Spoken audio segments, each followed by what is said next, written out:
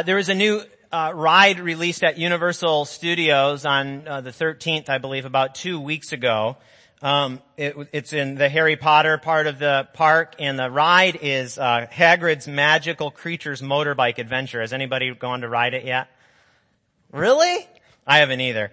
But it was on the news, and people waited up to 10 hours in line on opening day to ride the ride in June in Florida, outside. Now, a less known story in the media is that on that same day, aliens from the planet Zorfax X31 were beamed down into Universal Studios. And they were, of course, unfamiliar with the idea of amusement park rides. To them, such non-productivity-based mindless entertainment was very unthought of. They had never been exposed to it before. And so they were baffled as they walked through the park and saw all these long lines of people inching along in the unbearably hot sun. But not until they boarded a roller coaster themselves did they understand the motivation for what seemed like an extremely challenging process of standing out and waiting. And they said, now we understand, bring on the long lines, because they had such fun on the roller coasters. My point is this: unless we are rightly motivated, Jesus' call to the radical challenge of following Him is going to feel like an unbearable burden. And we will not desire it unless we are rightly motivated. So what I'd like to do today is discuss first that actual radical challenge to discipleship. And then I would like to talk about motivation. So Luke chapter 9, follow along with me if you would in your Bible or in the bulletin. Starting in verse 51, Luke chapter 9 is probably one of the, if not the most challenging chapter on discipleship in all of the Bible. Okay? Jesus doesn't mince His words. He is calling people to what it actually means to follow Him, and He will have nothing of half-heartedness. Okay? It's a very challenging chapter. It's the same chapter where we read about anyone who wants to follow me must take up their cross and die daily. They must lose their life in order to save it. All of these things are in Luke chapter 9. Now we come to the end of the chapter, and verse 51 says this: when the days drew near for Him to be taken up, that is, taken up onto the cross, He set His face to go to Jerusalem. Now this is a turning point in the gospel, in the actual literary structure of the gospel. Luke is telling us right now Jesus has begun His intentional march towards His own demise. And so we know that in the verses to follow, we're going to hear a lot about what it means to follow a crucified Savior in the way of suffering. And we get this little story about Samaria, and there was a little riffraff between Samaritans and Jews, and John and James want to call down fire like the prophet Elijah to smite them, and Jesus rebukes them and says, no, that's not how we roll. But they move on to another city, and we're moving down in the passage a little way to verse 57. And we read this: as they were going along the road, someone said to Him, I will follow you wherever you go. And Jesus said to him, foxes have holes and birds of the air have nests, but the Son of Man has nowhere to lay His head.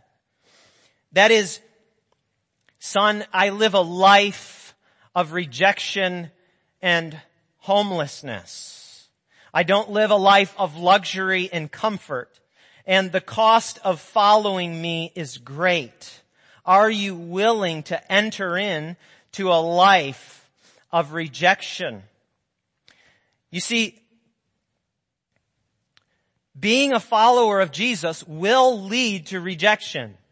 It will. And in the Western world, it's different. In some places, it will actually lead to a rejection where your life is under threat of death. in some countries. In the Western world, I think probably what we face most is more of an ideological rejection based on living our lives in accordance with an ancient book that is closed-minded and intolerant and primitive and all of these things that isn't conducive with where modern society is going. I think that's largely where rejection will come from. It will happen though. When I first became a follower of Jesus, I lost some of my best friends, some of my very good friends. They immediately started distancing themselves from me because the things that they had heard about Scripture, while they were very ignorant in their understanding, they did not like what the Bible had to say. And so they began quickly to distance themselves from me. And I wasn't being mean or Bible thumping or anything like that. It was just that they knew that my life had changed and they were not on board with what was going on in my life. One of my friends actually twisted my words. I had said something to her about someone and she twisted my words and began to spread a rumor that I had spoken poorly of this person, which wasn't true. I started getting phone calls. It was a very hurtful time. You see, this will not happen to you if you just try to keep your faith in Jesus quiet to yourself. But you see, following Jesus is not a private affair. We live in this world that says, oh, I'm happy for you that you found your religion and your spiritual life and that's great, but keep it to yourself because everybody chooses their own path.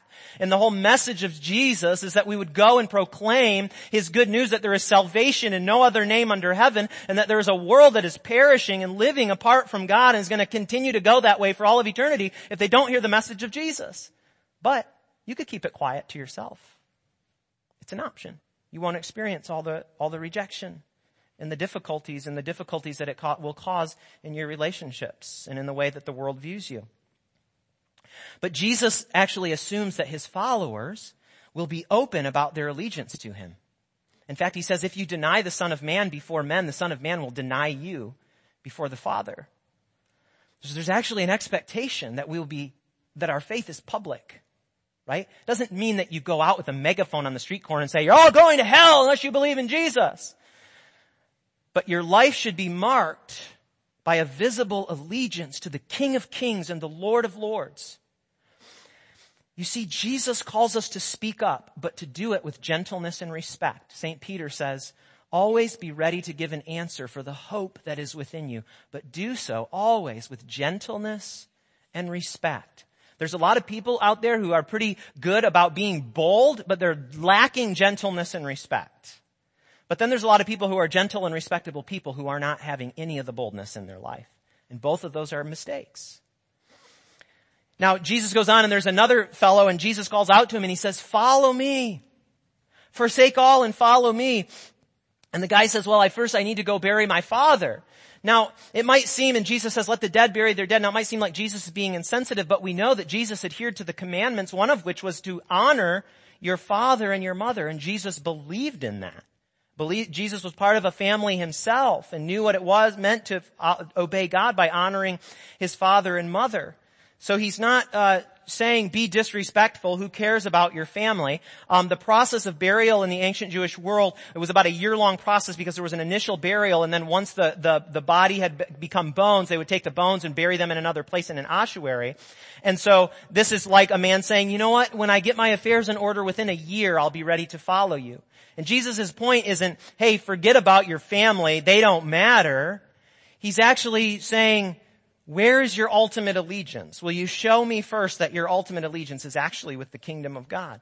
Because you see, in this life, it's actually possible to idolize our families and our relationships. And the thing is, our families are extremely important. God has placed us within a particular families for a reason. But our families are not, even our biological families are not ultimate, right? They're not the ultimate goal. The ultimate goal is following Jesus in the kingdom of God. You see, this is an issue for some of us. This is a difficult issue for some of us because we see in our own lives and in our own families some people who are very close to us, who we know in the depths of our heart are living a life that is at odds with the gospel. They're rejecting it. I have a family member who's very close to me that I love dearly, and she thinks that God is smiling upon a life of immorality that she is living in, or an illicit relationship.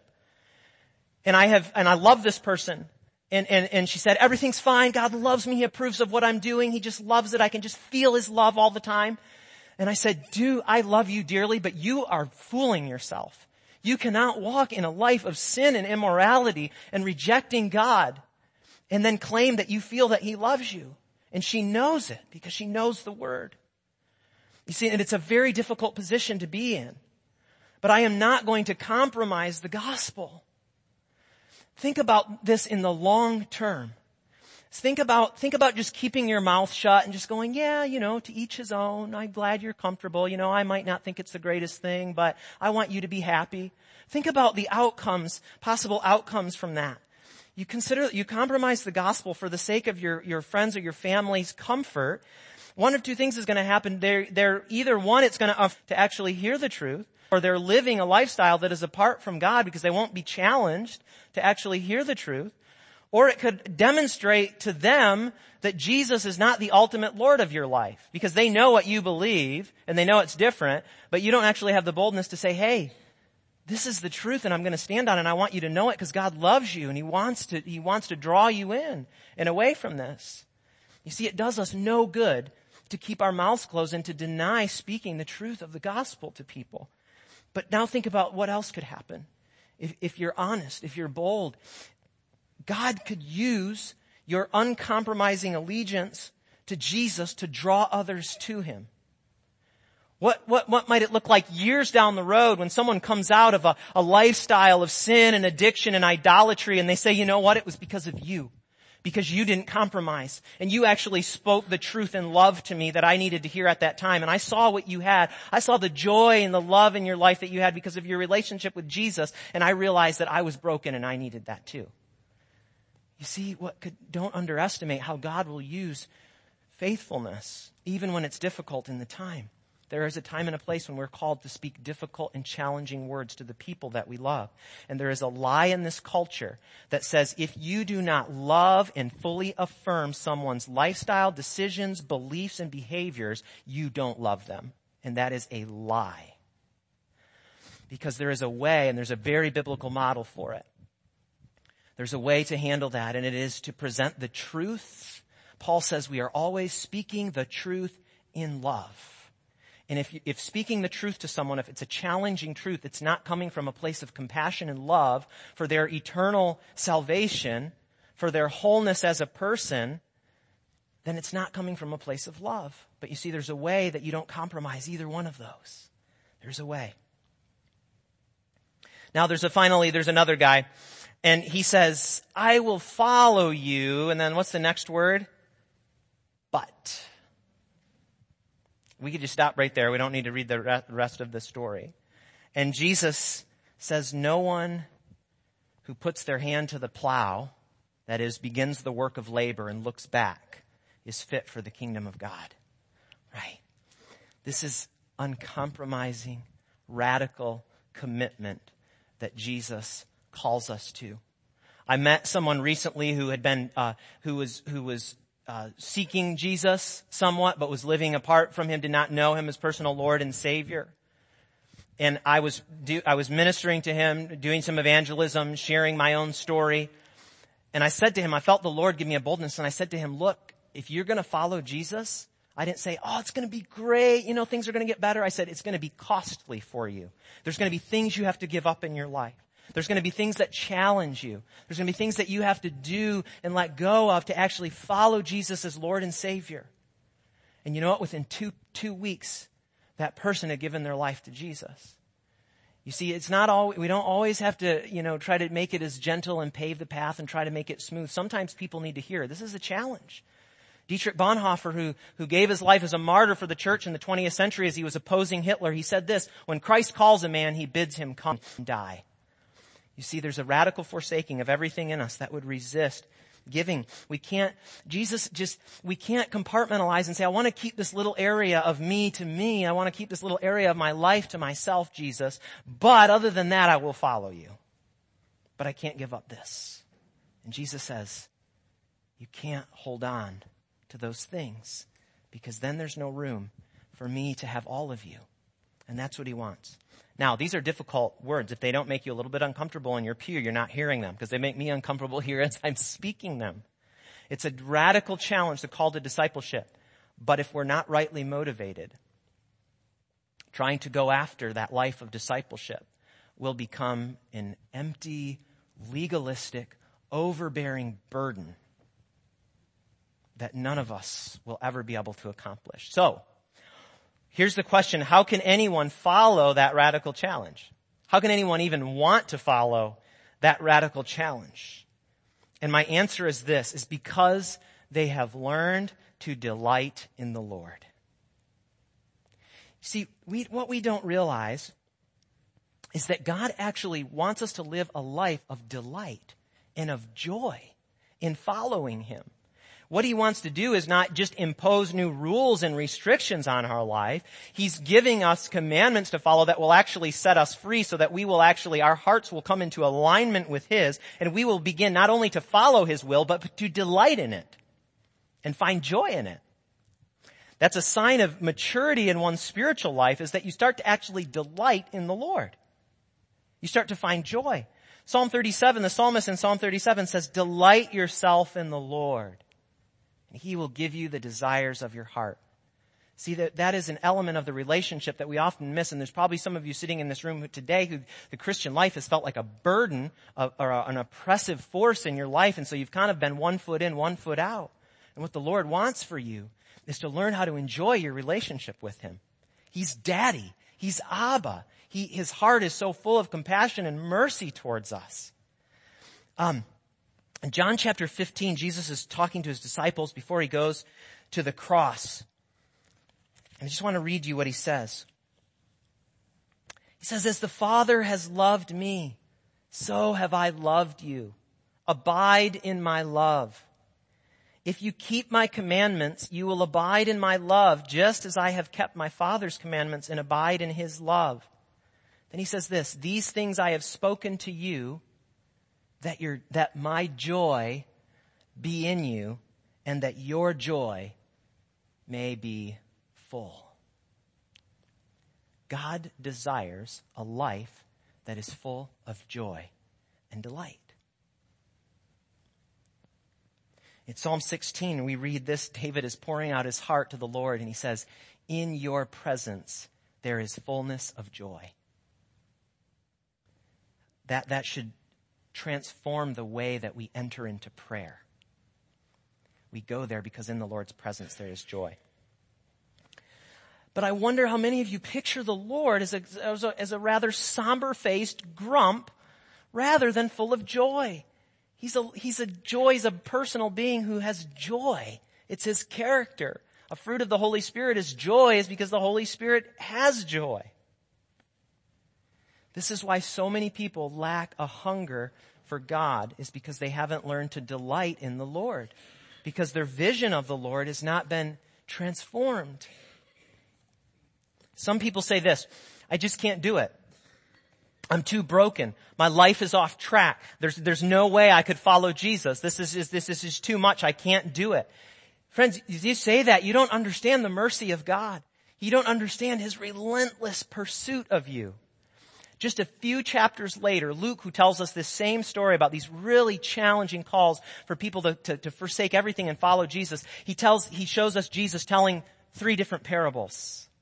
And the first is the parable of the lost sheep, where the shepherd, who in this parable is pictured as the heavenly Father, who one sheep gets lost and wanders from the rest of the fold, and he leaves all of the rest of them, and he goes after that one sheep, searching for it until he finds it, and he takes it gently in his arms and puts it over his shoulders, and he comes back and he rejoices that he's found that one sheep. Then he goes on and he tells the second parable about a woman who lost a very valuable coin in her house. And so she lit a lamp and frantically looked for it with a broom until she finds it. And when she finds it, she rejoices because of the value of that coin. And then, of course, is the parable of the prodigal son, who takes his inheritance and goes and squanders it and lives a life of immorality in a far-off land, right? He goes to Vegas and he spends it all. And he realizes, I'm left with nothing. I'm empty. I'm broken. I'm lost in my sin. I'm going to go back to my father, and I'm going to beg that he'll just let me be a servant. It's Some of us have that mindset when we go to God. I'm just going to beg that he'll just let me be a servant in heaven because I'm not worthy.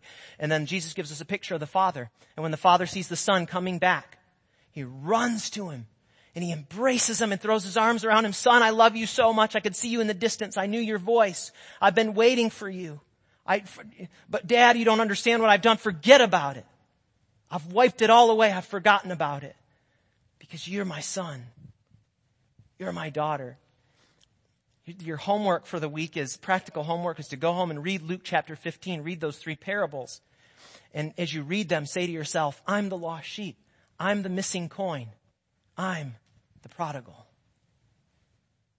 And allow the love of God to wash over you so that you can delight in him. That's what he wants. You see, the reality is that we fail at following Jesus, and so we become dejected.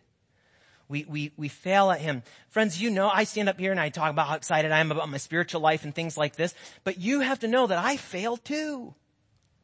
I don't wake up every single day and with a little hop in my step and have perfect, peaceful, and joyful fellowship with the Lord for hours on end. I don't. I fail. I struggle. I sin. I feel very distant from the Lord sometimes. I go through dry periods.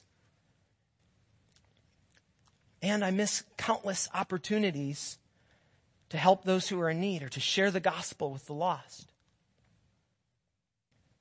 But when I do, I cling to the promises of Scripture. One of my favorites is from Lamentations chapter 3. The steadfast love of the Lord never ceases. His mercies never come to an end. Say never. Never come to an end. They are new every morning. Great is your faithfulness. And so when I see my shortcomings in my life of discipleship, I don't give up. I turn around, I repent, and I turn back and I press in deeper. That's what God wants, because there's 2 ways that we can deal with failure in our lives. Moral failure, failure in our spiritual life, feeling like we aren't giving to God what we owe him. There's 2 ways to respond to that. And a lot of people, when that happens, they run away from God. Because they feel like you've seen Bruce Almighty, he's the almighty smiter, right? And God, the God of the Bible, is the God of compassion who can't wait for you to run back to him because he's eager. The Bible says that he is quick to forgive. That means he is eager to forgive sins. He can't wait to pick you up in your brokenness and say, you're my child. Let me heal you. Let me bind up your broken wounds and apply the salve of my forgiveness and my mercy. So you can run away from God, or you can run to him into his arms. Micah chapter 7 says, he delights in steadfast love. He actually likes when he gets to forgive us and love on us in our places of brokenness. And then he says this, the prophet says to the Lord, you will cast all our sins into the depths of the sea. You see, he's eager to do that.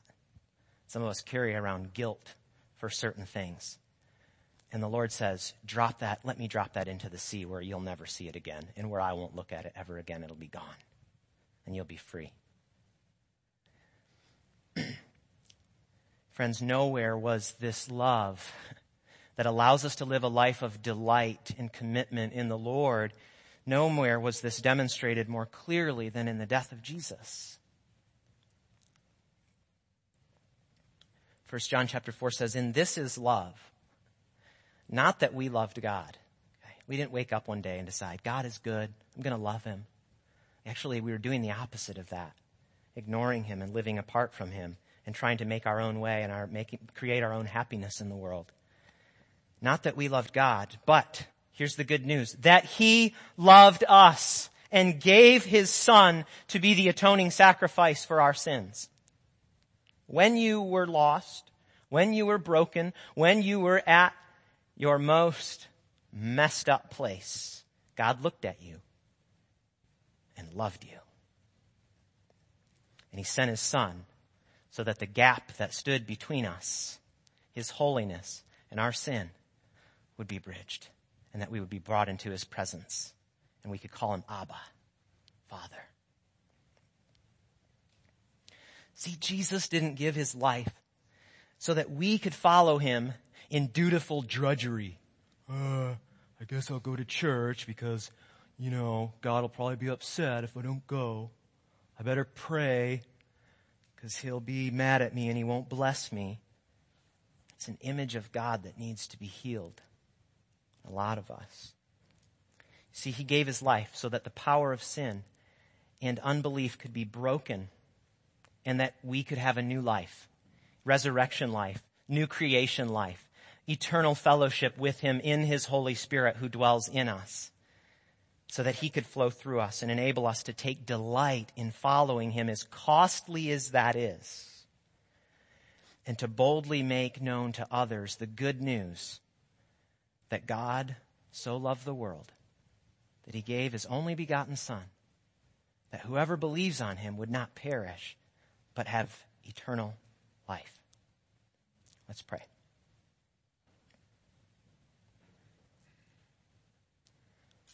Lord, sometimes we have nothing to hang on to in our spiritual lives, but we hang on to your mercy by a thread. And I pray for everyone in this room, Lord, who has struggled with guilt, want for them, feeling like they just always fall short of what you want for them. God, I pray for the comfort of your Holy Spirit to come. And where it's needed, Lord, the conviction of the Holy Spirit to come and to bring things to mind that need to be let go of, where your forgiveness needs to be poured over.